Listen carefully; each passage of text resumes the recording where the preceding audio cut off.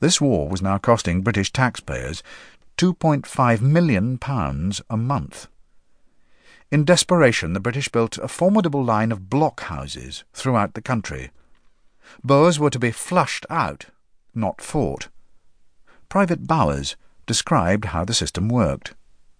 Now, they divided the country up into a sort of a vast chessboard, and they built blockhouse lines all across the country, not in squares, it just depended upon the shape of the terrain, but in squares or triangles or oblongs, and they were consisted of barbed wire fences, 3 or 4 strands high, and then a strand down that side and a strand down that side, and another one that so you've got about 20 strands of wire.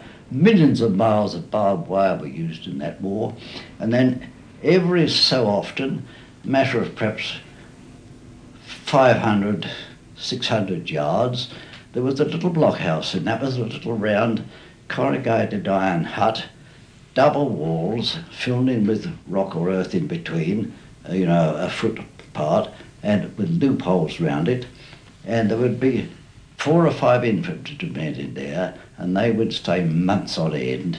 They were supplied with food. Well, all these barbed wire fences went from blockhouse to blockhouse to blockhouse all over the country, hundreds of miles of this barbed wire fence, and it gave them squares or triangles or oblongs of country, which perhaps was 50 miles across in a square, something of that sort. Well, perhaps in that square there would be commandos of Boers, you see, hiding in the mountains or in the plains or somewhere.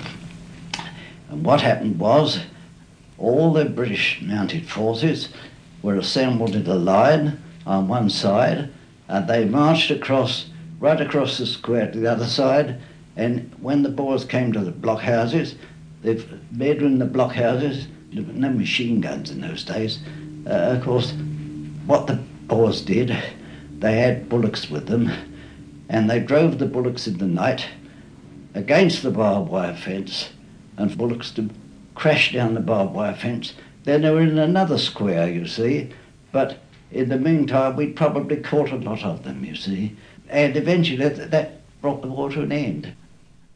The new British Commander-in-Chief, Lord Kitchener, also resorted to a scorched earth policy.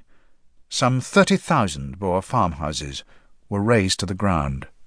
We used to go into a farmhouse and pile up the furniture and set fire to it, perhaps have a bang on the piano, if they got a piano, before we smashed it, and set fire to it and burnt it. And all the sheep and the bullocks we used to try and drive away because they became useful to us, and the sheep we just killed and left there.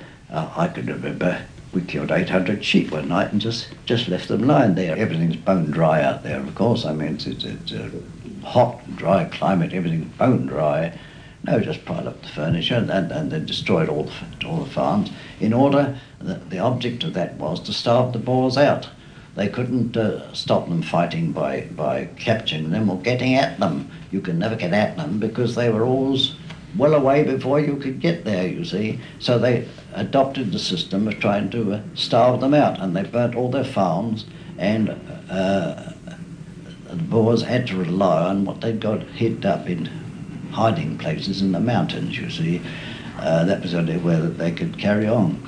I came across a little farmhouse, quite a tiny little place. It was nothing more than a really little corrugated iron house, and there was a young woman there and a child, and the young woman was on the point of giving birth, I think, pretty well to another child. She was enormous, and she was weeping and shrieking for us to do something. Our column was marching on, and I think I was out on the flank.